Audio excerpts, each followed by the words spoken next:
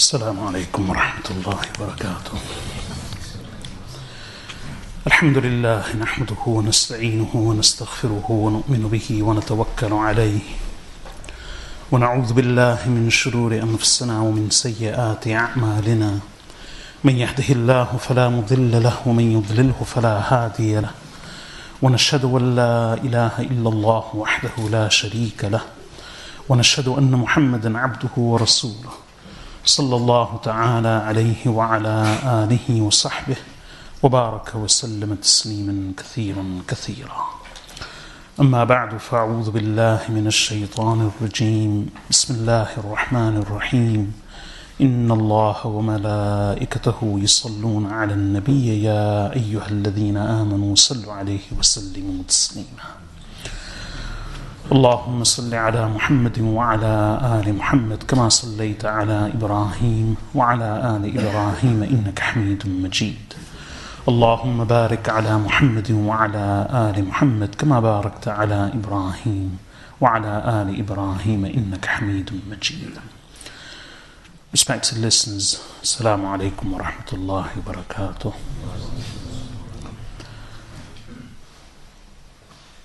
For the past 5 weeks we've been reading the hadith of Abdullah ibn Abbas radiyallahu anhuma from Sahih al-Bukhari in relation to the Prophet Ibrahim alayhi salam and his family, his son Ismail alayhi salam and Ismail alayhi salam's mother Hajar radiyallahu anha, and their emigration to the barren valley of Mecca, where they eventually settled, and after some time the Prophet Ibrahim and his son Ismail alayhi salam both built the Kaaba of Allah subhanahu wa ta'ala. We studied the whole of the hadith, and there were many references to both the house of Allah and the well of the water of Zamzam. And I did promise during the hadith that I would reserve discussion, or I would postpone the discussion of both the Kaaba and Zamzam till the end. So now that we've completed the hadith, today inshallah, as a continuation of the commentary of the hadith, I hope to discuss a few things about the virtues and the history of the house of Allah. And inshallah, next week we'll discuss the water of Zamzam. One of the reasons for not going into too much detail during the hadith is that it would have just prolonged it. So it was better to complete the hadith first, and it still took 5 weeks. And now we can speak about the Kaaba. Like with most topics in the Quran and the hadith, the subject of the Kaaba is vast, and I would not be able to encompass most, let alone all of its details in just one session. So I'll try to cover as much as possible. Parts of it may be repetitive in the sense that most of us already know a bit about the Kaaba and its history and some of its virtues, so for such people it would simply be a repetition. And they may find some of the details and explanation rather simplistic, but I have been specifically requested to keep in mind those who don't know much about the history of the Kaaba at all. Allah subhanahu wa ta'ala mentions the word Kaaba twice in the Holy Quran. هديا بالغ الكعبة and جعل الله الكعبة البيت الحرام قياما للناس. So Allah subhanahu wa ta'ala refers to the Kaaba by its name twice in the Holy Quran. And what exactly is the meaning of the word Kaaba? Well, the word is actually related to two meanings, meaning it actually encompasses two meanings. In Arabic, Ka'b means to rise and to protrude. This is why the ankles are referred to, well, each ankle is referred to Ka'b because it protrudes and sticks out from the rest of the leg. So anything which protrudes and rises, well, anything that protrudes is referred to as Ka'ib or a Ka'b. Also, it sounds rather coincidental, but even in Arabic, one of the meanings of Ka'b is something which is squared or cubic. So a cube. So Ka'b, cube. So it's actually related to both meanings. And the Kaaba in Makkah al-Mukarramah, when it was built, the Arabs always referred to it as the building with four sides. So much so that the earlier Arabs, it's actually been mentioned that out of respect for the Holy Kaaba, in and around the Kaaba in Makkah al-Mukarramah, we're talking about the earliest of the Arabs, they all ensured that their homes were built round and circular and not as a square or four sides, so that they could always distinguish their own earthly homes from the cubed Kaaba of Allah subhanahu wa ta'ala. And it was only later that one of them broke this tradition, and then most people followed him. So it's of note that the earliest Arabs actually built their homes differently to the Kaaba. They made sure that they were circular and round, and that was out of respect for the house of Allah subhanahu wa ta'ala. So that's it. It's just a simple protruding cube-like structure. And just like water, there are all kinds of drinks in the world. Many different potions and mixtures and flavors and textures, juices and extractions of fruits and vegetables. And they may be healthy, beneficial, nutritional, colourful, and yet inexpensive, and yet nothing can match the simplicity of water. And the same can be said about the Kaaba of Allah subhanahu wa ta'ala. It's a very simple structure. And indeed there are other homes, other buildings and structures and edifices that tower above the Kaaba in heights, that are grand in their scale, that are magnificent in the complexity of their architecture, and yet no building on earth can match the Kaaba of Allah subhanahu wa ta'ala despite its simplicity. The Kaaba to other buildings is like water to other fluids, other juices. So it's a simple structure. Yet it's the house of Allah subhanahu wa ta'ala. It houses in one of its corners Al-Hajar al-Aswad, the black stone. And I'll say more about that later. So what exactly is the history of the Kaaba? When was it built? Allah subhanahu wa ta'ala says in the Quran, إِنَّ أَوَّلَ بَيْتٍ وُضِعَ لِلنَّاسِ لَلَّذِي بِبَكَّةَ مُبَارَكًا وَهُدًى لِلْعَالَمِينَ فِيهِ آيَاتٌ بَيِّنَاتٌ مَقَامُ إِبْرَاهِيمَ. Allah says, verily the first house that was established on earth for the people is surely that one which is in Bakkah, which is just another name for Makkah. Blessed and a guidance for all the worlds. Therein are clear signs. The stand of Ibrahim. Now here in this verse, Allah subhanahu wa ta'ala says that the Kaaba was the first house established on the earth. So does that suggest that it was the very first structure ever to be built on earth? Or does it mean the first house that was built and established for worship and for the guidance of mankind? So was it ever preceded by other houses, other buildings, anywhere else on earth?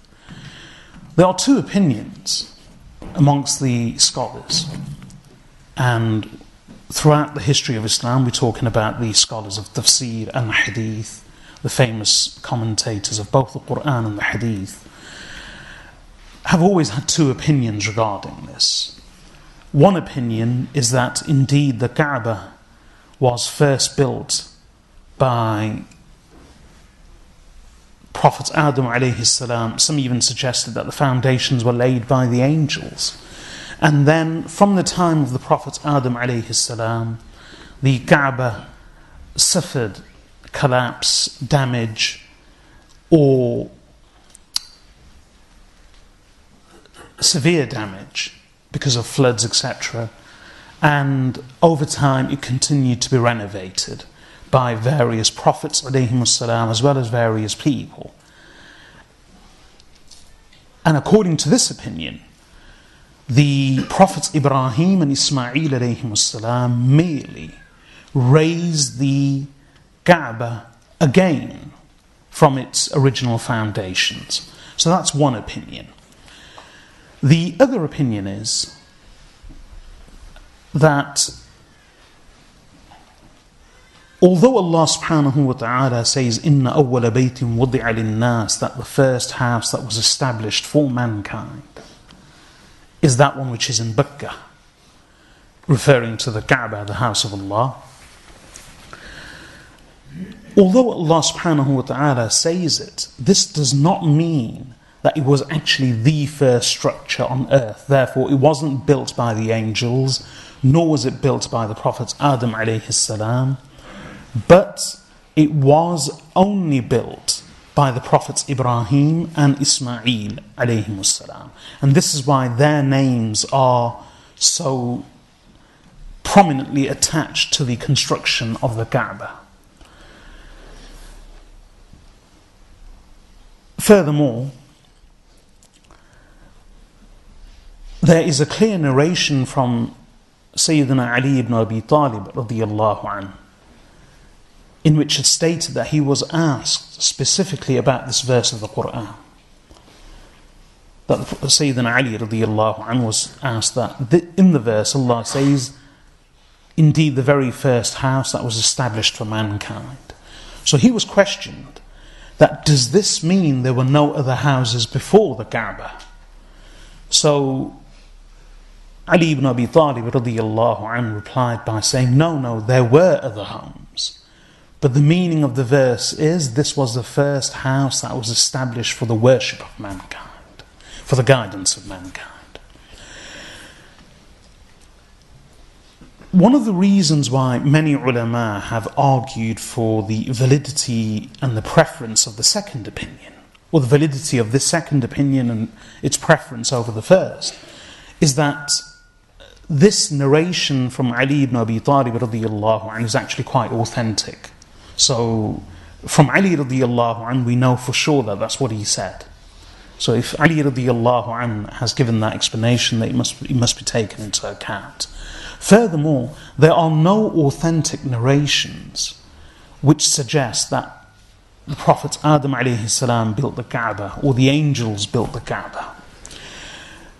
Another reason is that if the angels built the Kaaba or the Prophet Adam alayhi salam built the Kaaba, and then ever since then various other prophets and peoples continued to build or renovate the Kaaba, then why does the Quran specifically and only refer to the Prophet Ibrahim and Ismail alayhim salam if they were just one of many who built the Kaaba, who rebuilt it or repaired it or raised it and reconstructed it from its original foundations. So the fact that the Quran quite significantly and prominently attaches the names of the Prophet Ibrahim and Ismail alayhim salam to the construction of the Kaaba, coupled with the fact that there are no authentic narrations of anyone having built the Kaaba before Ibrahim alayhi salam, these two facts, as well as the other arguments, suggest that indeed the Prophet Ibrahim alayhi salam, along with his son, they were the first people to actually build the Kaaba of Allah subhanahu wa ta'ala. There's another interesting question here. Imam Bukhari rahimahullah and many others all relate a hadith from a number of companions, from one companion, Abu Dharr al-Ghifari radiyallahu anh, that the Prophet sallallahu alayhi wasallam was asked that which was the first masjid on earth? أي مسجد وضع في الأرض أولا? Which was the first masjid? So the Prophet sallallahu alayhi wasallam said, Al-Masjid al-Haram. Then he was asked, ثم أي? Then which one after Al-Masjid al-Haram? So the Prophet sallallahu alayhi wasallam said, Al-Masjid al-Aqsa. That the second masjid was Al-Masjid al-Aqsa. So the Prophet sallallahu alayhi wasallam was asked, كم كان بينهما? What was the time difference between the establishment of the Kaaba, the Al-Masjid al-Haram and Al-Masjid al-Aqsa? So the Prophet sallallahu alayhi wasallam said, 40 sana, 40 years. So here the interesting question is that if we argue that the first person to build the Kaaba was the Prophet Ibrahim alayhi salam, then who built Al-Masjid al-Aqsa 40 years after the Prophet Ibrahim alayhi salam? So the reply is, it was the Prophet Ibrahim's grandson, Yaqub alayhi salam, and according to some scholars it was the Prophet Ibrahim alayhi salam himself who laid the foundations of Al-Masjid al-Aqsa too, just as he built Al-Masjid al-Haram. Moving on from this discussion of who actually built the Kaaba first, so let's go with this opinion that it was the Prophet Ibrahim alayhi salam and his son, the Prophet Ismail alayhi salam. How does Allah refer to the Kaaba in the Holy Quran? As I said, He calls it Kaaba twice. He also refers to it as Al-Bayt, meaning simply the house. Like here, Inna awwala baytin wudi'a, that verily the first house that was established. Makan al-Bayt, the place of the house. And he also refers to it as Al-Baytul Atiq, meaning the ancient house. So it's referred to as Al-Baytul Atiq, the ancient house. Allah also refers to it as Al-Masjid al-Haram, the sacred masjid. As He says in Surah Al-Isra, Subhana alladhi asra bi'abdihi laylan min al-masjid al-haram ila al-masjid al-aqsa alladhi barakna hawlah, that glorified be Allah who carried His servant by night from Al-Masjid al-Haram to Al-Masjid al-Aqsa, from the sacred mosque to from the sacred masjid to the furthest masjid. Now, why is it called Al-Masjid al-Haram? Haram simply means forbidden. It means a sanctuary. So originally the meaning of haram wasn't negative. For us, the word haram is the antonym of halal, and therefore there's a lot of negativity attached to haram. But it's actually the other way round, in that the word haram denotes sanctity, sacredness, great respect, and prohibition. Prohibition in the sense that not that it's bad, but that it's too holy, it's too sacred, it's too grand and great for anyone to approach it. In many parts of the world you have, for instance, you have the Forbidden City. You have the forbidden palaces.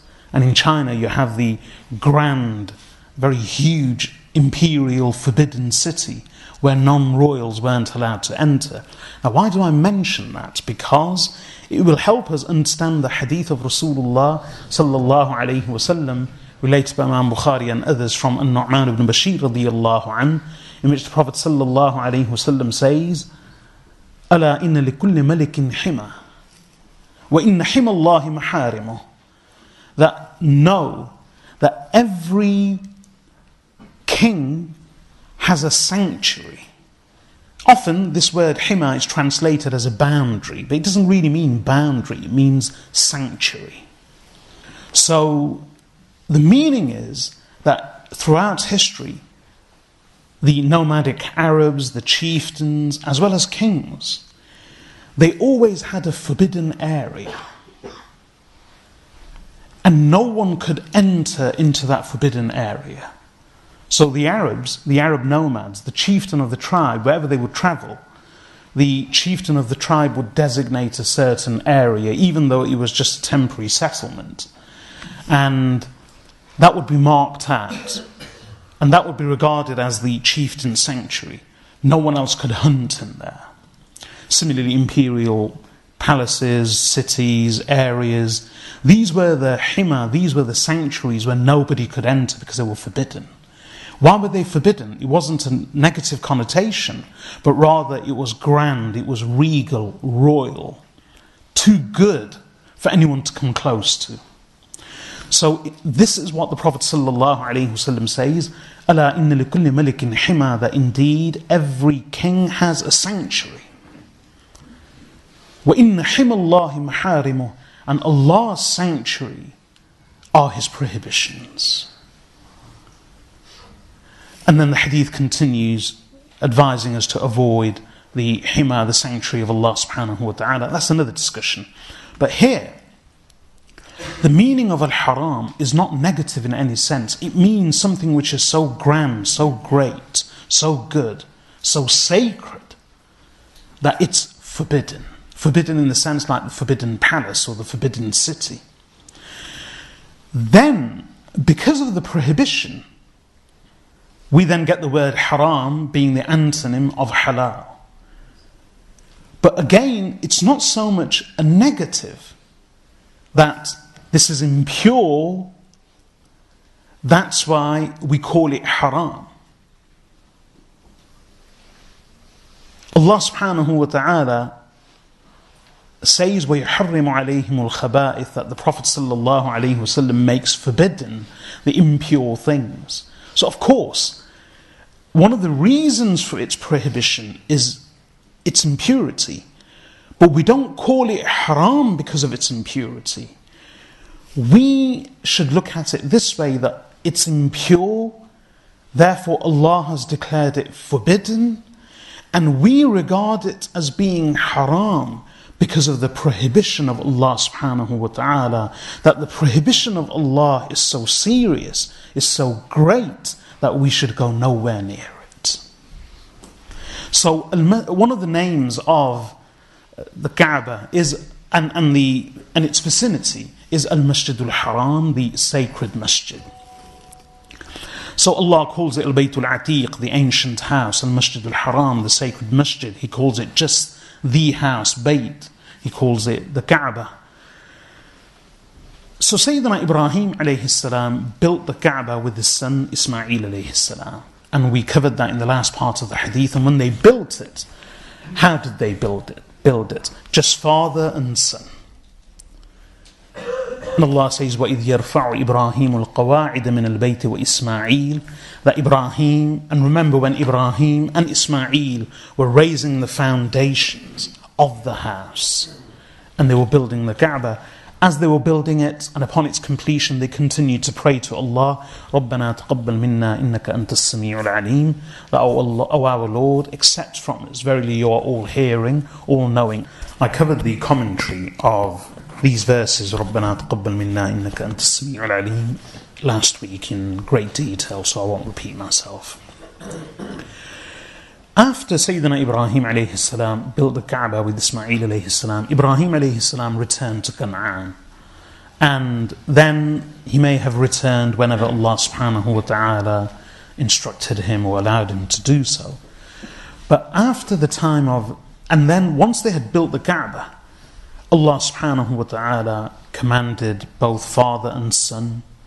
In fact, they prayed to Allah that, "Oh Allah, show us our rights. Make us Muslims. وَأَرِنَا مَنَاسِكَنَا." And show us our manasik, our rites and rituals of pilgrimage. So Allah subhanahu wa ta'ala showed them and taught them the rites of pilgrimage to the house of Allah. And upon its completion, Allah also told Ibrahim alayhi salam, وَأَذِّن فِي النَّاسِ بِالْحَجِّ يَأْتُوكَ رِجَالًا وَعَلَى كُلِّ ضَامِرٍ يَأْتِينَ مِنْ كُلِّ فَجٍّ عَمِيقٍ. That announce to the people, announce the pilgrimage to the people. They shall come to you on foot and upon every lean camel, from every deep ravine. So it's mentioned in the narrations that Ibrahim alayhi salam said, "Oh Allah, who will hear me? Who will hear me?" And Allah subhanahu wa ta'ala said, "You announce." And some of the Sahaba radiyallahu anhum, including Abdullah ibn Abbas radiyallahu anhuma himself, they relate this, that Ibrahim alayhi salam said, "Oh Allah, who will hear me?" And Allah subhanahu wa ta'ala said that you make the announcement, you proclaim the Hajj, the pilgrimage, and I will ensure that those who are destined to hear it will hear it. And Ibrahim alayhi salam made the announcement of Hajj. And it's mentioned in this narration that every soul that is destined to visit the house of Allah subhanahu wa ta'ala, every soul, whether it was alive at that time or it was yet to be born, responded with the words labbaik. And so when a person, even now or in the future, travels to the house of Allah subhanahu wa ta'ala, they are responding to the call of Ibrahim alayhi salam. Now, this is actually quite similar, although this isn't a report from Rasulullah sallallahu alayhi wasallam himself. It's mentioned from some of the Sahaba radiyallahu anhum, including Abdullah ibn Abbas radiyallahu anhum. And as I've mentioned, one of the principles is that Abdullah ibn Abbas radiyallahu anhum, along with the other Sahaba radiyallahu anhum, if they relate something which cannot be of their opinion, then we accept that they must have heard something to this effect from Rasulullah sallallahu alayhi wasallam. So this narration of Abdullah ibn Abbas and others about everyone responding to the call of Hajj from Ibrahim alayhi salam and saying labbaik, this has a parallel in what Allah Azza wa Jal says in the Quran, that وَإِذْ أَخَذَ رَبُّكَ مِنْ بَنِي آدَمَ مِنْ ظُهُورِهِمْ ذُرِّيَّتَهُمْ وَأَشْهَدَهُمْ عَلَىٰ أَنفُسِهِمْ أَلَسْتُ بِرَبِّكُمْ قَالُوا بَلَىٰ. That remember when your Lord extracted from the children of Adam their own children and progeny, i.e. from each generation Allah extracted the future generation. And this isn't in terms of birth, but right at the beginning of creation. And then Allah addressed all the souls that were destined to live. And He made every soul a witness over itself in respect of Allah, saying to each soul, Alastu bi Rabbikum, am I not your Lord? And every single soul replied, Bala, of course. This is why the recognition of Allah subhanahu wa ta'ala, the meaning of the hadith, كُلُّ مَوْلُودٍ يُولَدُ عَلَى الْفِطْرَةِ, that every child is born on nature. The very meaning of this hadith is that if the child is left in a pure state, without being contaminated by family, friends, and environment, then that innate nature of a human being, that pure, clean fitrah, it is predisposed to recognizing Allah subhanahu wa ta'ala. Because Allah said, Alastu bi rabbikum, am I not your Lord? And every soul replied, Bala, of course. So just as every soul responded then with the words Bala, and recognizes Allah subhanahu wa ta'ala, in a way you can look at it like this. There is a Muslim in every human being just waiting to break out. Because man's inner nature, his innate core being, recognizes Allah subhanahu wa ta'ala. In fact, the recognition of Allah subhanahu wa ta'ala is every human being's primordial instinct. Similarly, when Ibrahim alayhi salam made the announcement, some of the Sahaba radiyallahu anhum relate that the Prophet, that every soul that was destined to travel to the house of Allah said labbaik. And when it does embark on that journey, it's in response to that original call of Ibrahim alayhi salam. And the meaning of the words are beautiful. As Allah says, you make the announcement, وَأَذِّن فِي النَّاسِ بِالْحَجِّ. How will they come to you? يَأْتُوكَ رِجَالًا وَعَلَى كُلِّ ضَامِرٍ يَأْتِينَ مِنْ كُلِّ فَجٍّ عَمِيقٍ. They will come to you on foot and on every lean camel, from every deep ravine.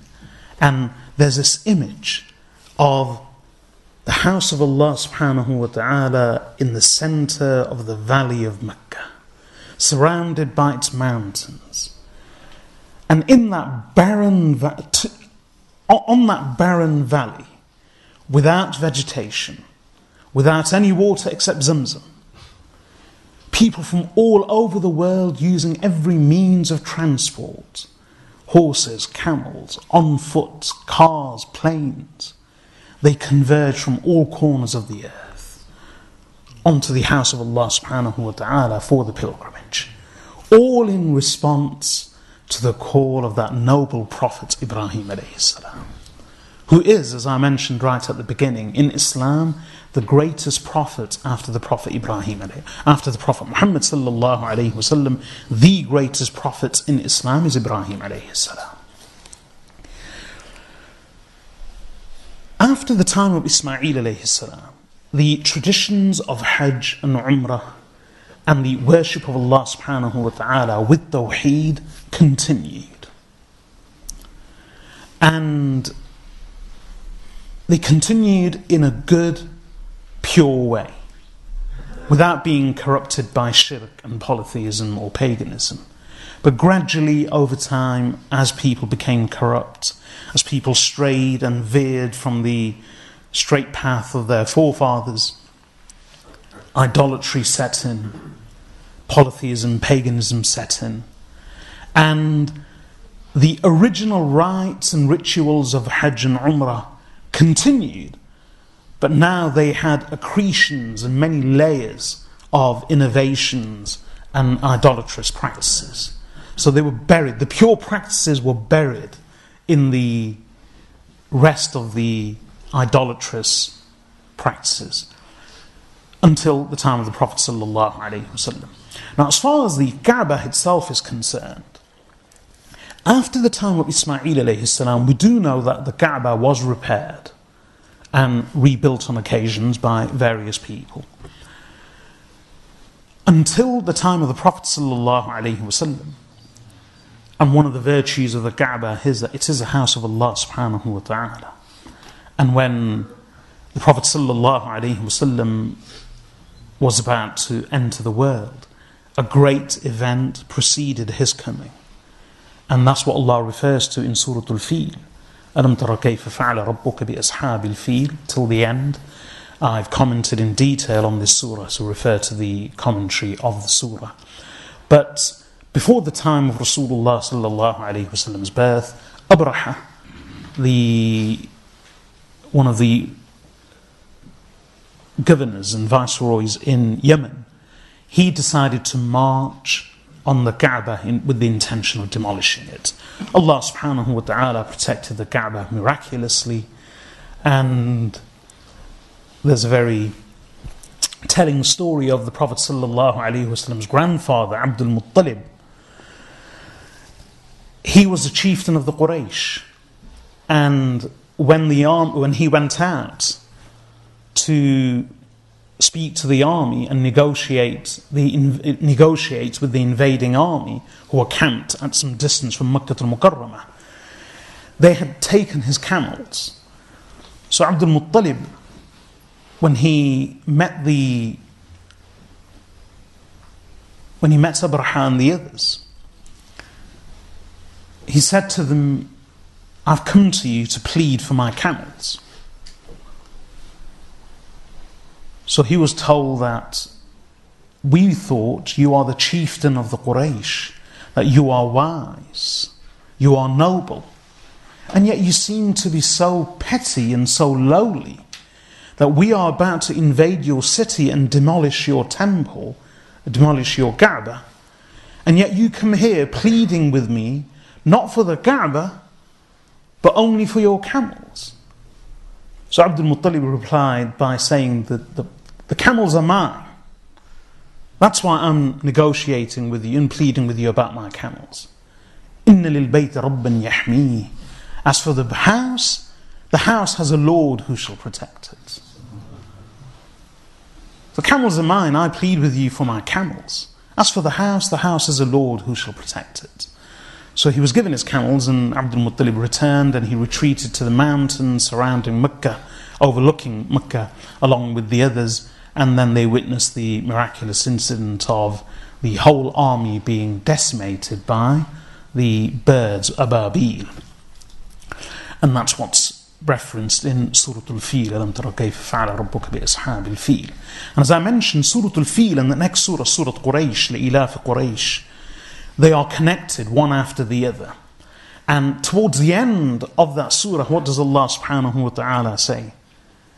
فَلْيَعْبُدُوا رَبَّ هَذَا الْبَيْتِ. That let the Quraysh worship the Lord of this house. Why does Allah subhanahu wa ta'ala mention that to them? Is that the Quraysh, many of them were witnesses to the destruction of Abraha's army and the protection of the house of Allah subhanahu wa ta'ala. And they were a witness to this miracle. And they were the first beneficiaries, the primary beneficiaries of all that the Kaaba and Al-Masjid Al-Haram had to offer. And yet in their ingratitude, they refused to obey Rasulullah sallallahu alayhi wasallam or accept Allah's message. So the Quraysh were a witness, and they knew about what had happened on that occasion. In fact, that was one of their dating methods for the calendar.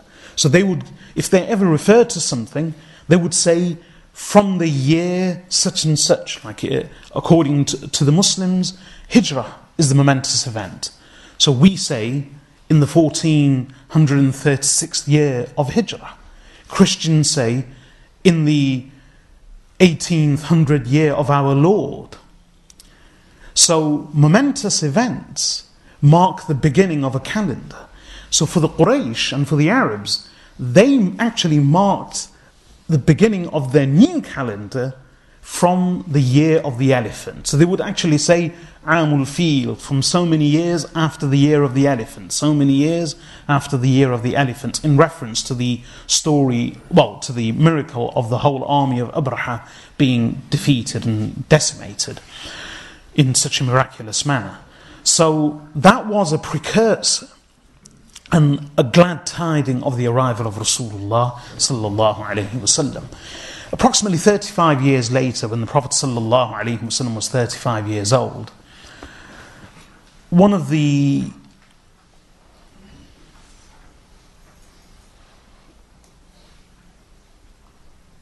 tragic incidents that befell the Kaaba, and before I continue, I'd just like to mention something else. If the Kaaba is a house of Allah subhanahu wa ta'ala, how come it was damaged by water, by fire? How come it sustained severe damage so that he even collapsed on occasions, or it had to be demolished.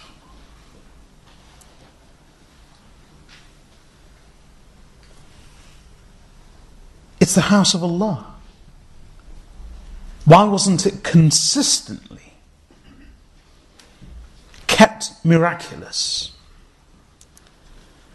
Before I speak about the house of Allah, in order to understand this, let me mention the Prophet ﷺ.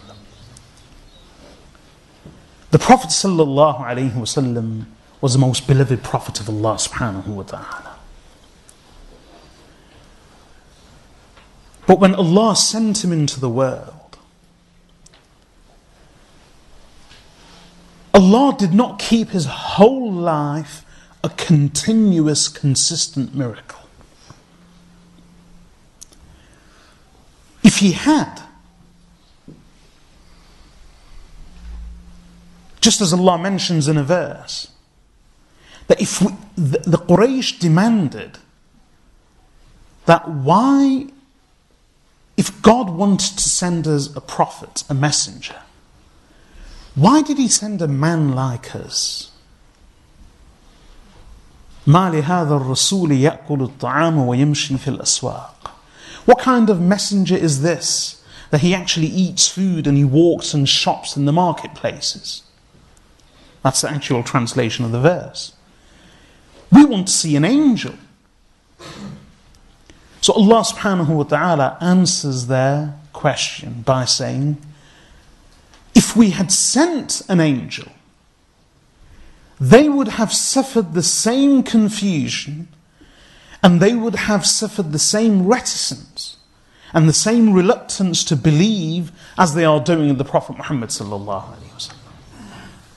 The more we raise the threshold, the greater their disbelief. So if Allah wished, Allah could have sent an angel. But Allah didn't. Allah always sent human beings as prophets of Allah. Because that was the test. This whole world is a test. If Allah sent an angel, where's the test? If every day of the Prophet's life was a miracle, where's the test? The test can only be if any messenger of Allah subhanahu wa ta'ala leads a normal life and then calls for people to believe in him. But there are signs to aid them, to help them, to encourage them. A few miracles here and there, their honesty, their integrity, different signs. These signs aid and help. But people still have to make a choice. If the evidence was blinding, if the evidence was absolutely overwhelming, then where's the test? This is why many choose to believe just before they die. Meaning, when a person passes away and if they are still conscious, what they call near-death experience is the life of the hereafter and the afterlife and the other realm opening up. And if a person, this is why we refer to it as alamul ghayb, meaning the realm of the unseen. And this is why Allah says in the Quran, yu'minuna bil ghayb, they believe in the unseen. That is a test of their faith. If it's all seen, if the barriers between us and the akhirah, if the barriers between us and the other world are removed, where's the iman, where's the faith, where's the test? Then there is no iman. This is why when those veils are removed between this world and the next, there is no acceptance of iman. Because it's not iman, it's not faith anymore. So this is a test. The prophets of Allah ﷺ were sent into the world as human beings. They lived, they ate, they drank, they suffered injury, they were ill, they suffered fever, Look out at our own Rasulullah sallallahu alayhi wasallam. He once broke his leg. He was poisoned. He bled. He lost his teeth in battle. He was injured. He passed out. He was unconscious in his final days. He passed in and out of consciousness. He was grieved on occasions. He suffered many different calamities, bereavement, physical pain, emotional pain, the pain of loss. So Rasulullah sallallahu alayhi wasallam was sent as a messenger of Allah. And there is no better verse to describe this than that verse in the Quran wherein Allah subhanahu wa ta'ala says, وَمَا مُحَمَّدٌ إِلَّا رَسُولٌ قَدْ خَلَتْ مِنْ قَبْلِهِ الرُّسُلُ أَفَإِنْ مَاتَ أَوْ قُتِلَ انْقَلَبْتُمْ عَلَىٰ أَعْقَابِكُمْ وَمَنْ يَنْقَلِبْ عَلَىٰ عَقِبَيْهِ فَلَنْ يَضُرَّ اللَّهَ شَيْئًا وَسَيَجْزِي اللَّهُ الشَّاكِرِينَ. This verse was revealed after the Battle of Uhud, because in the Battle of Uhud, as I said, he was injured. And in the confusion, because the Prophet ﷺ was retreating to the safety of the mountain along with a very small group of Sahaba radiyallahu anhum who were protecting him, there was great confusion on the battlefield. In that confusion, word spread that he had been killed, as a result of which some of the Sahaba radiyallahu anhum became demoralized. One or two of them even laid down their weapons. Others said, well, if he has passed away, there is no meaning to life after him. And they threw themselves into the battle. Later, they realized that, no, it was just a rumor and he was injured but safe and well. After the battle, Allah subhanahu wa ta'ala revealed this verse. What was the lesson? The lesson was that the Prophet sallallahu alaihi wasallam is important to you, without doubt. He is your guide, he is your messenger. He is your grand teacher. He is your prophet. But your faith is not in him. Your faith is in Allah. So the Prophet ﷺ will be subjected to many of the normal trials and tests and occurrences of life, including possibly natural death or even being slain in battle. But if that happens, أَفَإِن مَاتَ أَوْ قُتِلْ, if he dies or if he is killed, what will you do? Will you flip? Will you turn on your heels? So that was a lesson for the Sahaba radiyallahu anhum. And who understood this lesson? No one understood it better than Abu Bakr as-Siddiq radiyallahu anhu. When the Prophet sallallahu alayhi wasallam passed away, the Sahaba radiyallahu anhum were greatly distressed, undoubtedly.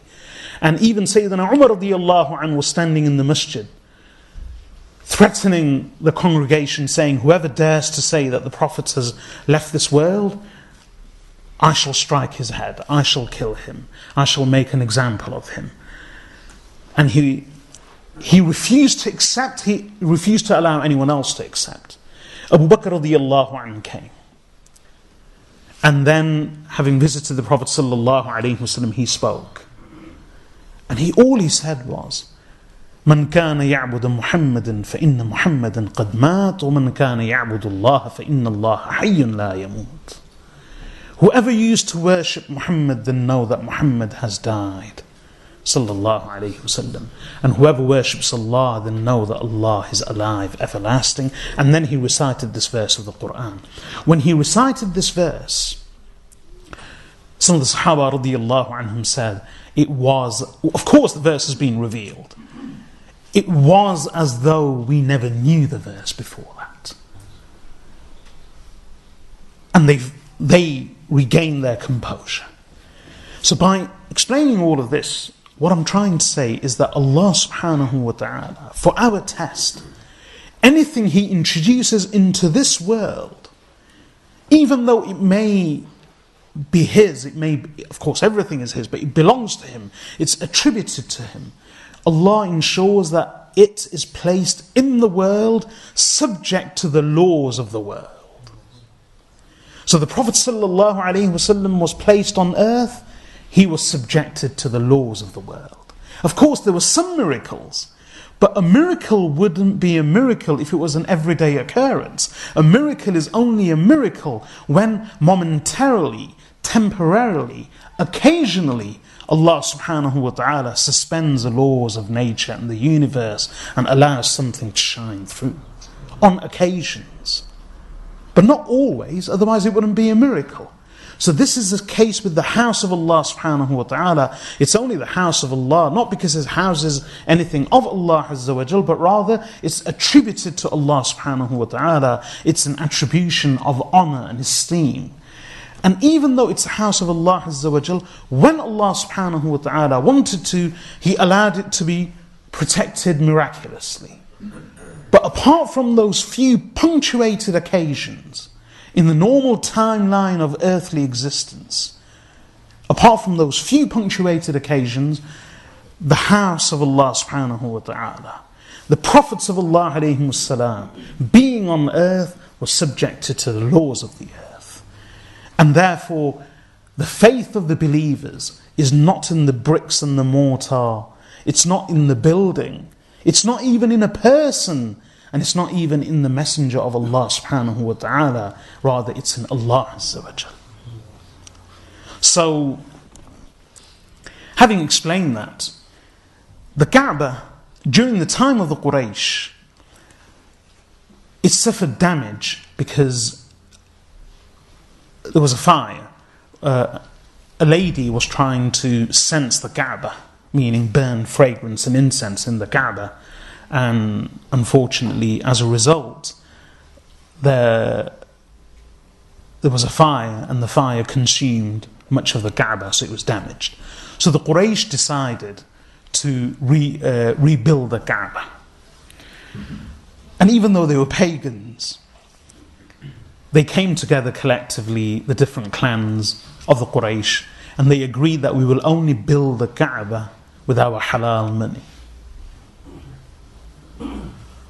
So, unfortunately, they never had much halal money. So their funds fell short. As a result of which, they had to literally cut corners when it came to building the Kaaba. They cut out 2 corners. I'll go back to that in a moment, but they rebuilt the Kaaba. And the Prophet ﷺ was 35 years of age in Makkah al-Mukarramah. This is 5 years before the revelation of the Quran. And the Prophet ﷺ himself participated in the construction of the Kaaba. When the Kaaba was complete, now was the time for them to place the Al-Hajar al-Aswad, the black stone. What is a black stone? This is in the eastern corner of the Kaaba. If you imagine the Kaaba, I'm sure everyone has seen pictures, and many of us have been there. Allah subhanahu wa ta'ala take us there regularly. In fact, it's not the name of the Kaaba, one of the descriptions of the Kaaba is Mathaba. What's the meaning of Mathaba? وَإِذْ جَعَلْنَا الْبَيْتَ مَثَابَةً لِلنَّاسِ وَأَمْنًا. Allah says, and recall when we made the house, i.e. the house of Allah, Mathaba. Mathaba means a place of oft return. And what does that mean? That means anyone who goes to the house of Allah subhanahu wa ta'ala, sees it, experiences it, and then returns home, he may return home, but he or she leaves a part of their heart there. So that they are forever drawn to it. And they want to go back. And that's the meaning of Mathaba. People go again and again and again. So that's the meaning of Mathaba. That indeed our hearts are attached to the house of Allah subhanahu wa ta'ala. And in fact, this is one of the du'as of Sayyidina Ibrahim alayhi salam. What was his du'a? Part of his du'a was that Allah cause the hearts of the people to incline and to flutter in love to the people of Mecca. So there is again a natural love for Mecca, and of course for Medina. But the house of Allah subhanahu wa ta'ala is such that it draws people again and again. One never tires of the house of Allah, just as one does not tire of the Quran of Allah. One doesn't tire of reciting the kalam of Allah subhanahu wa ta'ala. One doesn't tire of visiting the house of Allah Azza wa Jal, despite its simplicity. So, what is the Al-Hajar Al-Aswad? And as I said, if we picture the Kaaba again, just a cube with 4 corners. So, it's not exact, but approximately the 4 corners are in the 4 directions of the compass. So, one of the corners is eastwards, slightly south-east-east, but it's eastwards. One of the corners is northeast, north-northeast, and one of them is northwest-west, and the other one is southern. Now, all 4 of these corners have a name. So the eastern corner is Al-Hajar Al-Aswad, the black stone, the corner of the black stone. The northeastern corner is referred to as, because it's in line with Iraq, so it's known as Al-Rukn Al-Iraqi, meaning the Iraqi corner, and then Al-Rukn Al-Shami, the Levantine corner, towards Sham, and then the southern one is pointing towards Yemen. The Arabs always refer to them with these names. That one is referred to as Al-Rukn Al-Yamani. So all 4 corners originally are important. Why are they important? Because they are founded on the Qawa'id of Ibrahim alayhi salam. These are the 4 cornerstones of the Prophet Ibrahim alayhi salam. But the most noble part of the Kaaba is without doubt the Al-Hajar. Well, one of the most noble parts is the Al-Hajar Al-Aswad. And what's so significant about the Al-Hajar Al-Aswad, the black stone? It's mentioned in a hadith related by Imam Tirmidhi in his Sunan, Imam Ahmad ibn Hanbal in his Musnad, and by others, that the Prophet ﷺ said, the Al-Hajar Al-Aswad, the black stone, is from Jannah. It is from Jannah. And it was whiter than snow. But the sins of mankind have darkened it. And in another hadith related by Imam Ibn Hibban and Ibn Khuzaymah in their Sahih and by others, Rasulullah ﷺ says that the Al-Hajar Al-Aswad, the black stone, and the Maqam of Ibrahim alayhi salam, both of them are precious stones from the stones of Jannah. And in order to place them on earth, طَمَسَ اللَّهُ نُورَهُمَا, Allah obscured their light. For if Allah allowed their light to shine, they would lighten up the east and the west. And this is actually a Sahih hadith, it's an authentic hadith. So, the Al-Hajar Al-Aswad, without doubt, is virtuous. And although the rest of the Kaaba was built from the rocks of Makkah al-Mukarramah, and even from pieces afar, the Al-Hajar Al-Aswad was brought down by Jibreel alayhi salam and given to the Prophet Ibrahim and Ismail alayhi salam. In fact, it was given to Ismail alayhi salam collected it and then gave it to his father. And he placed it there. So the Al-Hajar Al-Aswad is without doubt a virtuous stone. And one of the virtues of the Al-Hajar Al-Aswad, and it's actually mentioned in the narrations, that Abdullah ibn Umar radiyallahu anhuma, he would struggle with people like nobody else. And he'd go to touch the stone. Someone asked him that, why? Why do you attach such importance to it? So he said, the touching of the stone forgives one's sins. It sheds one's sins. So there are many virtues to the Al-Hajar Al-Aswad, the black stone. And even the Quraysh, they regarded the whole of the Kaaba with great respect. They held it in great esteem and reverence. So when it came to replacing the black stone, every single one of them wanted the honor. So being Arab tribal Bedouin, They built the Kaaba of Allah subhanahu wa ta'ala. They agreed on everything. They did it collectively. They even ensured that we will only build it with halal income. But when it came to the Al-Hajar al-Aswad,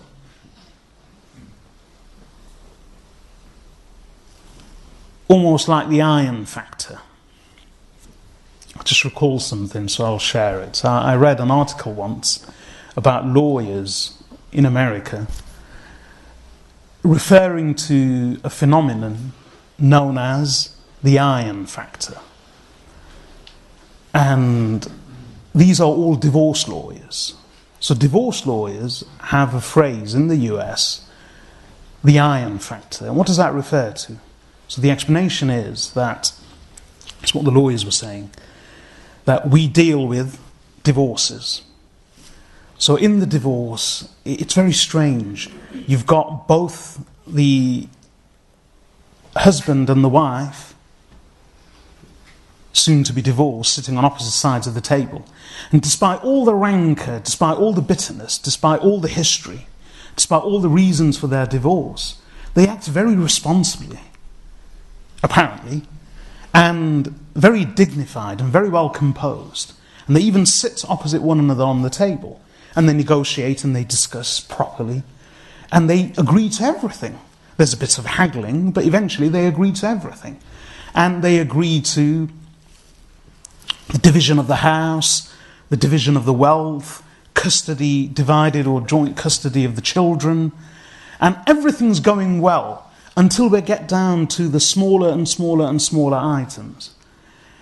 Then, when it comes down to something as small as the iron, yes, the iron to iron clothes, suddenly they start fighting. He says the iron's mine and she says the iron's mine. And that's it.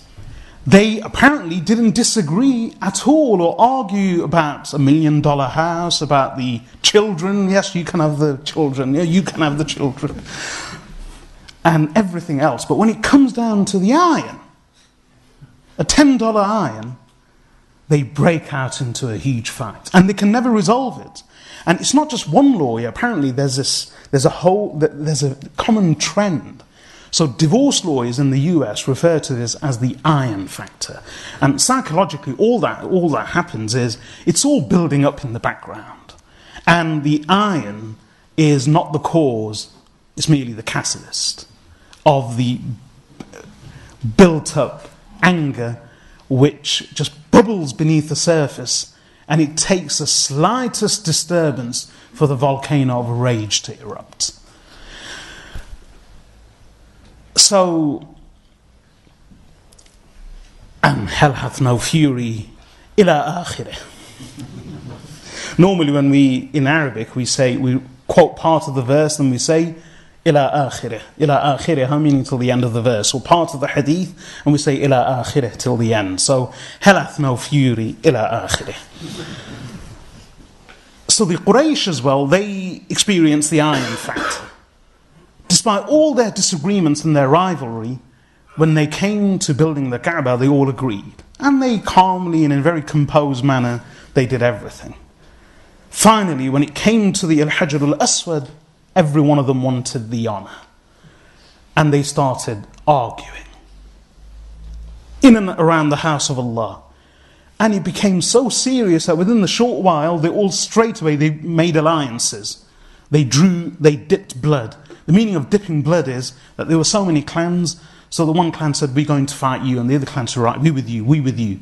So they said, we should enjoy the honor, yes, let's get together, let's battle with them.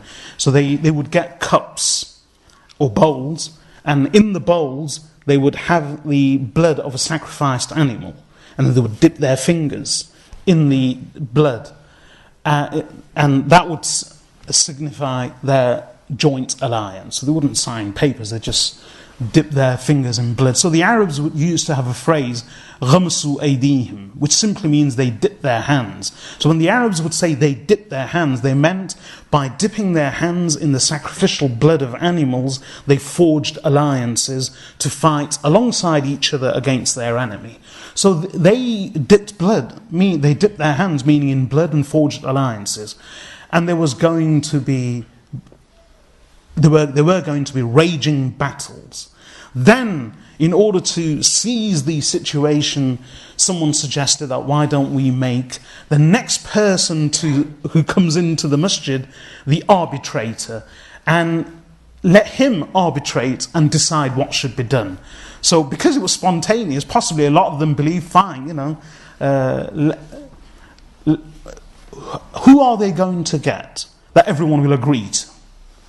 So fine, let them do it, and once they do that, we won't accept, then we'll fight.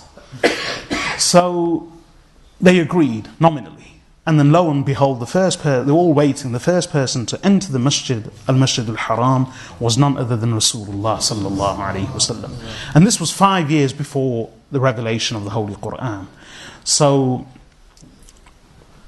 because it was him, he was regarded as a Sadiq, al-Amin, the truthful, the trustworthy. They all agreed.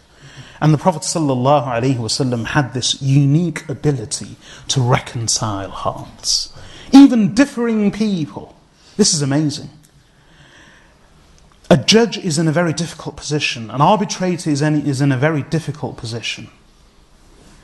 Because he's on the edge of a blade. Whichever way he is inclined, or whichever way he passes judgment, he is cut. But the Prophet ﷺ had this unique ability, whether it was a marital dispute, or whether it was a family dispute, or a wealth dispute, or even a dispute between clans. He had the unique ability to please everyone. And even if someone lost in material terms, the Prophet ﷺ assuaged his pain by such sweet words that those words meant more to him than anything else that he had lost. So when he came to Rasulullah ﷺ, he came up with a unique plan which satisfied everyone. He said, all the clans should come together. And he brought a large cloth, and he placed the Al-Hajar Al-Aswad in the center of the cloth, and he got all the clans to lift the cloth with the Al-Hajar Al-Aswad in the middle, and they in that way carried it to the corner. And then the Prophet ﷺ, in the tradition of his great-grandfather Ibrahim alayhi salam, he took the Al-Hajar Al-Aswad with his own hands, and we placed it in the corner of the Kaaba. And in that way, not only did he enjoy the honor of replacing the Al-Hajar Al-Aswad, but at the same time, he thwarted a possible war amongst the Quraysh over the building of the house of Allah subhanahu wa ta'ala. So when we witness and we hear of fights in and around the masjid, for the masjid, of course it's not good, but we do have a precedent. Now, after the Prophet ﷺ's restoring the Al-Hajar Al-Aswad, that was a time when it was rebuilt. Then the Kaaba would remain the same as it was till after the Hijrah of Rasulullah ﷺ. And then, indeed, when the Prophet ﷺ did Hijrah, and then even later, he referred to the Kaaba, and he faced Makkah al-Mukarramah, and he said, addressing Makkah, O Makkah, you are the most beloved spot on earth to Allah, and to me you are the most beloved place on earth too. And if it wasn't for the fact that your people drove me out, I would have never left. So Makkah meant a lot to the Prophet ﷺ and to the Sahaba radiyallahu anhum. And if they had any chance, they would have come back to Makkah al-Mukarramah. Why did they stay away after the Hijrah? I explained it in a number of talks, such as the sincerity of intention, my commentary on the hadith of Hijrah of al-Mu'mineen Aisha radiyallahu anha, so refer to it. One of the reasons was we have never really been able to appreciate the significance of Hijrah. Hijrah was the greatest deed. They wanted to ensure that their reward and the complete and wholesome nature of their Hijrah, their emigration, wasn't affected in any way. Which meant that once they had left Makkah al-Mukarramah as part of Hijrah, even though it was conquered, even though it was the most beloved spot on earth to the Prophet ﷺ and the Sahaba radiyallahu anhum, in order to keep their hijrah intact and whole, they never ever returned to it. That is remarkable. That is truly remarkable. And that was true for all of the Sahaba radiyallahu anhum. This is why the Prophet ﷺ never went back. He chose to reside in Al-Madinah al-Munawwarah, even after the conquest of Mecca.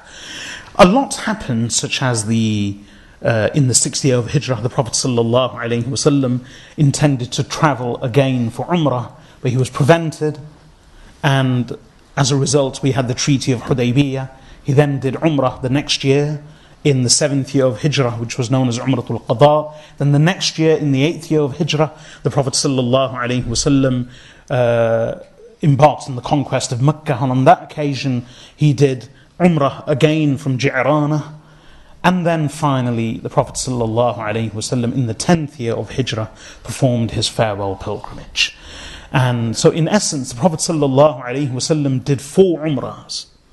One of them was incomplete, the Umrah of Hudaybiyah in the year 6, the Umrah to cover that in the year 7, the Umrah along with the conquest in the year 8, and then the Umrah along with his Hajj in the year 10. So he did 1 Hajj and 4 Umrahs. This is after the Hijrah. Before the Hijrah, it was an annual occasion to do Hajj. So there's a lot to discuss about that, but I won't go into any of that detail. And subhanAllah, because of we are in the period of Hajj, and people are travelling to Hajj, and Hajj will begin very shortly. So because it's relevant, and in commemoration of that, I commented on the hadith of Ibrahim alayhi salam. And then inshaAllah, after Hajj, after Eid, I hope to begin a very long hadith on the Treaty of Hudaybiyah. So all the discussion about the Treaty of Hudaybiyah, what happened in the year 6, etc., I will discuss in my commentary of the hadith of Bukhari after Eid, inshaAllah. So, but apart from that, one thing that did happen is after the conquest of Mecca, al-Mu'mineen Aisha radiyallahu anha asked the Prophet sallallahu alayhi wasallam about the Hatim. Now, as I said, I'll go back to the construction of the Kaaba. Ibrahim alayhi salam, when he built the Kaaba, he built it in a certain way, and it remained like that despite its renovation, etc., and its reconstruction. It remained in that form all the way till the 35th year of the Prophet sallallahu alaihi wasallam's life. Now, in that year, when the Kaaba was burnt, the Quraysh rebuilt it. They insisted that it can only be built from their halal income, but their halal income was minimal. As a result of which, they actually did cut corners. And how did they cut corners? The Kaaba was rectangular rather than a pure square cube. So being rectangular, the 2 of the walls were much longer, but the Quraysh, because of their shortfall in the funds, what they decided to do is only build part of it. And they walled it off. And the one section that remained of the Kaaba, they marked it with a semicircular wall.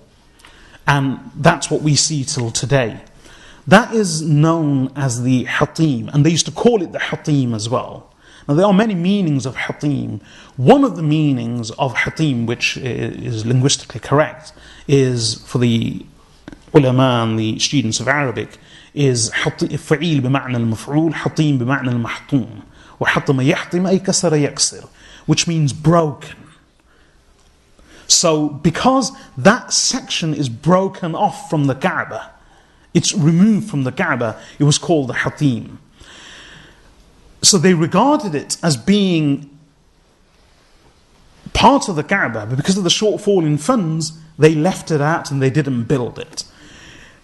Another change was that the Quraysh, in the 35th year of Hijrah, one of the things they did was that prior to that, what they did is that they raised the door of the Kaaba about 2 meters, just over 2 meters.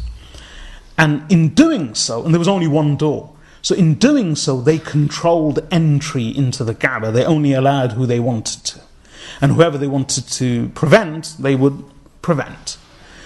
So that was another thing they did.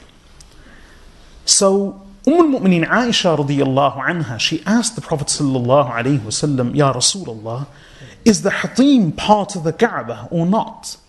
So the Prophet sallallahu alayhi wasallam said, it is part of the Kaaba.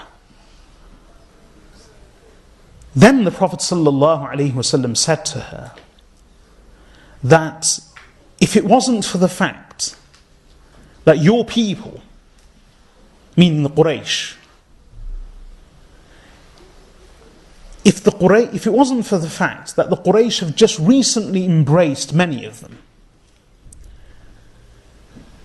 I would rebuild the Kaaba on the foundations and the structure of the Prophet Ibrahim alayhi salam. So what did he mean by if it wasn't for the fact that your people have only recently embraced?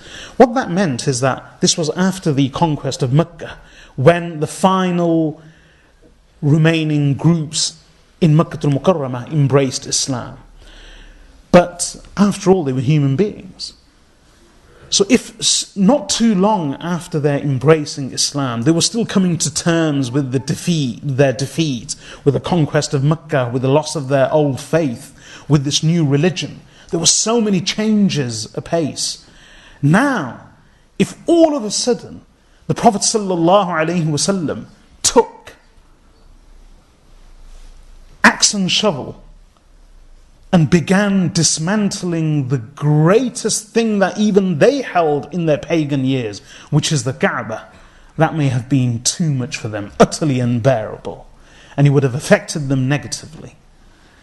This hadith of Bukhari and many others, and many years ago in my commentary of Bukhari I explained this. What the hadith shows is that just because something is right, something is haqq, one can't just barge and charge into any situation without consideration of the timing, the effect, the people, the circumstances. One has to be judicious. One has to be cautious. One has to exercise discretion. In another hadith, Abu Hurairah radiyallahu anhu, again Imam Bukhari and others relate this. Abu Hurairah radiyallahu anhu, he heard the Prophet sallallahu alaihi wasallam say that whoever says La ilaha illallah, he shall enter Jannah. So Abu Hurairah radiyallahu anhu said to the Prophet sallallahu alaihi wasallam, Ya Rasulullah, should I not give the people the glad tidings of this message, that whoever says La ilaha illallah, he will enter Jannah? So the Prophet sallallahu alaihi wasallam said, of course. So it's a long hadith, I'm just shortening it. Abu Hurairah radiyallahu anhu went out and began announcing in the streets, whoever says La ilaha illallah shall enter Jannah. So he met Umar ibn al-Khattab radiyallahu anhu. So Umar radiyallahu anhu said, what are you saying? Whoever says La ilaha illallah shall enter Jannah. So Abu Hurairah radiyallahu anhu said, whoever says La ilaha illallah shall enter Jannah. Umar radiyallahu anhu thumped him in the chest. So when he thumped him in the chest, Umar radiyallahu anhu being Umar and Abu Hurairah radiyallahu anhu being Abu Hurairah, he said, I fell down on my posterior. So he said, I will complain of you to the messenger. So Umar radiyallahu anhu being Umar radiyallahu anhu, he said, here, come, I'll take you myself. So he dragged him to the Prophet sallallahu alaihi wasallam. So Abu Hurairah radiyallahu anhu said, Ya Rasulullah, I was only telling the people what you told me to tell them, that whoever says La ilaha illallah shall enter Jannah. So Umar thumped me. So the Prophet sallallahu alaihi wasallam said, Umar, why did you hit him? Umar radiyallahu anhu said, Ya Rasulullah, if he goes round telling everybody whoever says La ilaha illallah shall enter Jannah, then people will rely only on the shahadatain. Only on this statement people will begin to rely on it. And they won't do any good deeds, because the force with which he was repeating it. So the Prophet ﷺ then said, yes, Abu Hurairah, don't tell people this.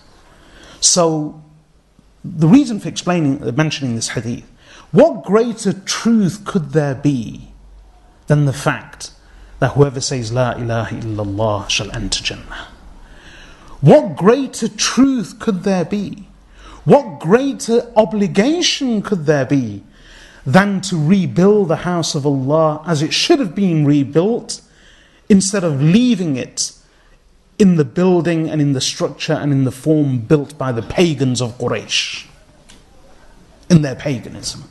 What greater truths could there be than these two? There are many, but look how great these two truths are. And yet the Prophet ﷺ was judicious, he was cautious, he was mindful, he was considerate of the people, of the timing, of the circumstances, of the impact, the effect, the repercussions. So there is a great lesson in that for us.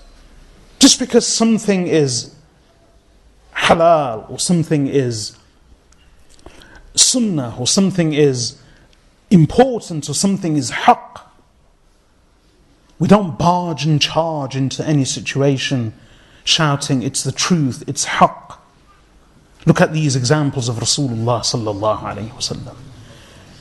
So he said to al-Mu'mineen Aisha radiyallahu anha, if it wasn't for the fact that your people, meaning the Quraysh, had only recently embraced Islam, if it wasn't for that fear, that i.e. they would be deeply affected and it may unsettle them, then what I would do, I would rebuild the Kaaba according to the foundations and the structure of Ibrahim alayhi salam.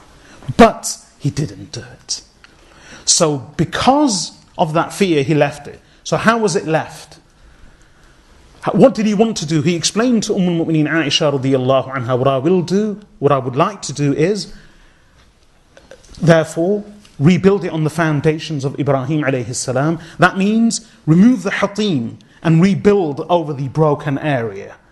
And then, not only that, and therefore restore all four corners. The two broken corners, restore them. 1. 2, the Prophet ﷺ said, I would lower the door to ground level so people can enter. And I'd build another door so people could exit. But he chose not to do it. And then he departed from this world with the Kaaba being in the same state as it was built in the 35th year of his life, with some omissions. Then unfortunately, it remained the same. It remained, not unfortunately, but that was just what happened later. It remained the same throughout the time of Sayyidina Abu Bakr, Umar, Uthman, Ali radiyallahu anhum, and Muawiyah ibn Abi Sufyan radiyallahu anhu. Then, in the time of Yazid ibn Muawiyah, and thereafter, Abdullah ibn Zubayr radiyallahu anhu, the famous companion, the son of Asma bint Abi Bakr as-Siddiq and Zubayr ibn al-Awwam, Abdullah ibn Zubayr radiyallahu anhu,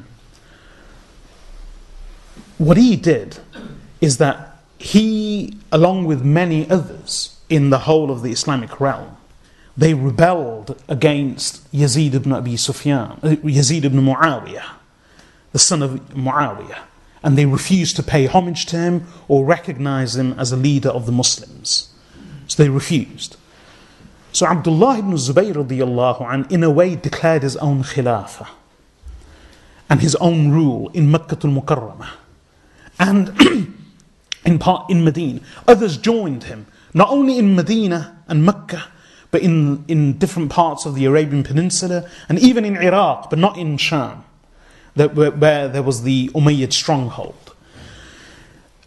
Unfortunately, this is the part of the tragic history of Muslims, like all human beings, inner conflicts.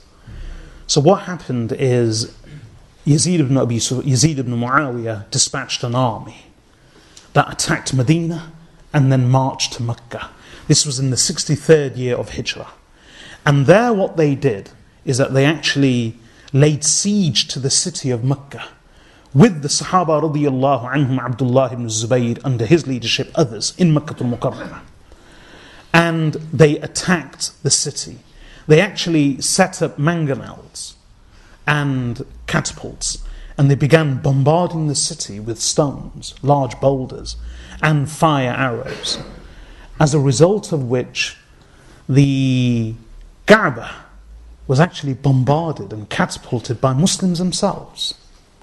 And this was while some of the Sahaba radiyallahu anhum were alive. Abdullah ibn Zubayr radiyallahu anhu. And then, when Yazid died, the army was recalled to Damascus. So they broke camp, they lifted the siege, and they left. So Abdullah ibn Zubayr and the others were now safe in Makkah al-Mukarramah, but because the Kaaba was damaged severely, again by fire, just like it was damaged by fire in the 35th year of the Prophet ﷺ's life. So Abdullah ibn Zubayr radiyallahu anh decided to, it was a choice of either repairing the Kaaba or rebuilding it, so he decided to rebuild it because it was severely damaged. He felt, and others, he actually consulted the others, and they felt that it would be too risky to simply repair, but they had to dismantle it and then reconstruct it. So they reconstructed the Kaaba. Now Abdullah ibn Zubayr radiyallahu anh, having heard the hadith from his auntie, al-Mu'mineen Aisha radiyallahu anha, about the Prophet sallallahu alaihi wasallam's wish to rebuild the Kaaba according to the structure and foundations of Ibrahim alayhi salam, what he did is that he decided that since we are going to rebuild the Kaaba, we shall fulfill the wish of the Prophet sallallahu alaihi wasallam. So he rebuilt the Kaaba. How? According to the wish of the Messenger sallallahu alaihi wasallam. So it wasn't just square but rectangular. All four corners were now on their original foundations. All four corners. And not only that, but the doors were lowered. There were two doors built, and both at ground level people could enter and exit. And the Kaaba remained like that for approximately 11 years. As long as Abdullah ibn Zubayr radiyallahu anh was present in Mecca, and he actually ruled Mecca for approximately 11 years, as well as other parts of Arabia. Then Abdul Malik ibn Marwan ibn Abdul Malik and others, the Umayyads basically, they sent Hajjaj ibn Yusuf, that tyrant, originally from Taif, and he came and he laid siege to the city of Mecca with a huge army. Again, the Umayyads were attacking the Sahaba radiyallahu anhum in Makkah al-Mukarramah. And again they set up mangonels and catapults and they began bombarding the Kaaba. And unfortunately on this occasion many of the people were massacred, including Abdullah ibn Zubayr radiyallahu anh, and they even hung him.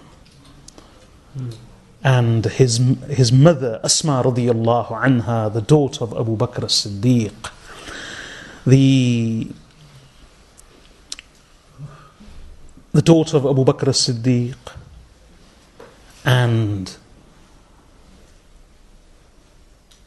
the elder sister of al-Mu'mineen Aisha radiyallahu anha, Dhatun Nitaqain, the lady of two sashes, who helped the Messenger sallallahu alaihi wasallam in Hijrah and who did so much for Islam and the Muslims. She had to actually go, and at such an old age, because she survived for very, very long. She outlived her younger sister, Aisha radiyallahu anha. She had to go and actually bring down the body of her own son, Abdullah ibn Zubayr radiyallahu anhu.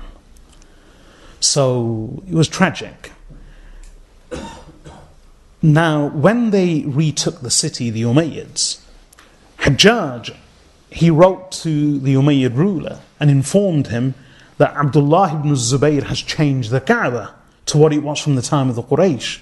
So the Umayyads instructed him that you demolish it and rebuild it according to the time of as it was before, because they didn't want the Kaaba to be as Abdullah ibn Zubayr built it. So they actually demolished it, or part of it, and they reconstructed it to exactly as it was during the time of the Quraysh. So part of the Kaaba was removed and it was left as a broken hatim. The two doors were removed and only one was kept, only one was retained, but it was raised again so that only those who were allowed to enter could enter. And they did that almost out of spite. One suggestion is that they didn't know the hadith, but that seems like a far-fetched explanation. The other is that they did it out of spite because they didn't want it according to the construction of Abdullah ibn Zubayr. When the Umayyads lost power, approximately 100 years later, approximately, and the Abbasids came into power, who were their rivals, and the Abbasids were the children of Banu al-Abbas. Well, they were Banu al-Abbas, the children of al-Abbas ibn Abd al-Muttalib. And the Banu Umayyah, they were the children of Umayyah.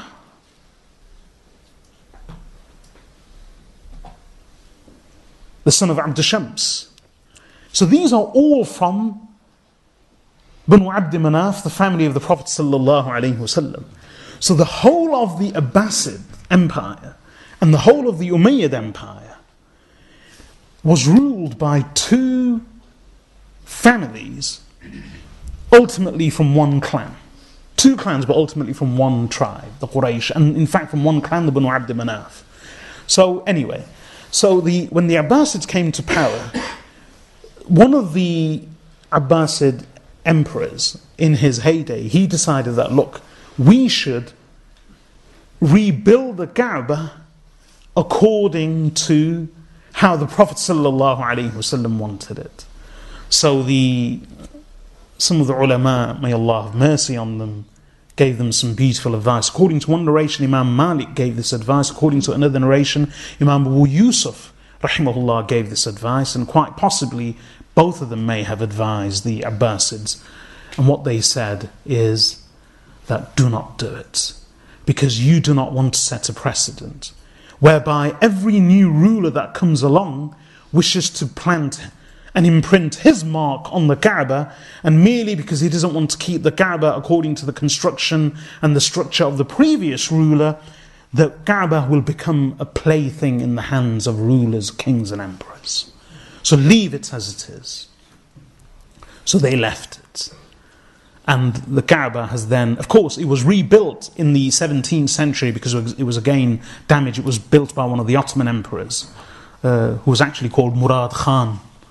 But there you go. So after the Quraysh, it was built by Abdullah ibn Zubayr radiyallahu anhu. After Abdullah ibn Zubayr, it was built by Hajjaj ibn Yusuf for the Umayyads. And after Hajjaj ibn Yusuf, no one. Of course, it was repaired on occasions, but as a complete reconstruction, that only took place in the 17th year. Not 17th year of Hijrah, 17th century. So that was at the time of the Ottomans. It was damaged because of floods and other things. So again, it wasn't possible to repair it, so they reconstructed the Kaaba. But they did it exactly as it was from the time of Hajjaj ibn Yusuf and as it was from the time of the Prophet sallallahu alaihi wasallam. And the name of the Ottoman was Murad Khan. His name was Sultan Murad, but I think his surname is Khan. In any case, so the structure of the Kaaba as we see it now, the construction is from the time of the 17th century. This is Sultan Murad's, the Ottoman construction. But the layout, the structure, and the layout and the form is as exactly as it was at the time of the Prophet sallallahu alaihi wasallam. So again, if someone questions, well, if this is the building of the Quraysh and not the building of Ibrahim alayhi salam, and Allah speaks about the construction of Ibrahim alayhi salam in the Quran, and we should be doing Hajj to the house built by Ibrahim alayhi salam on his foundations, and the Hatim is missing from the Kaaba, and the door should be lowered, and it should be two doors just as the Prophet sallallahu alaihi wasallam wished. So why don't we do it? But exactly as the ulama said, and the simple answer is, if it was good enough for Rasulullah sallallahu alaihi wasallam, it's good enough for us.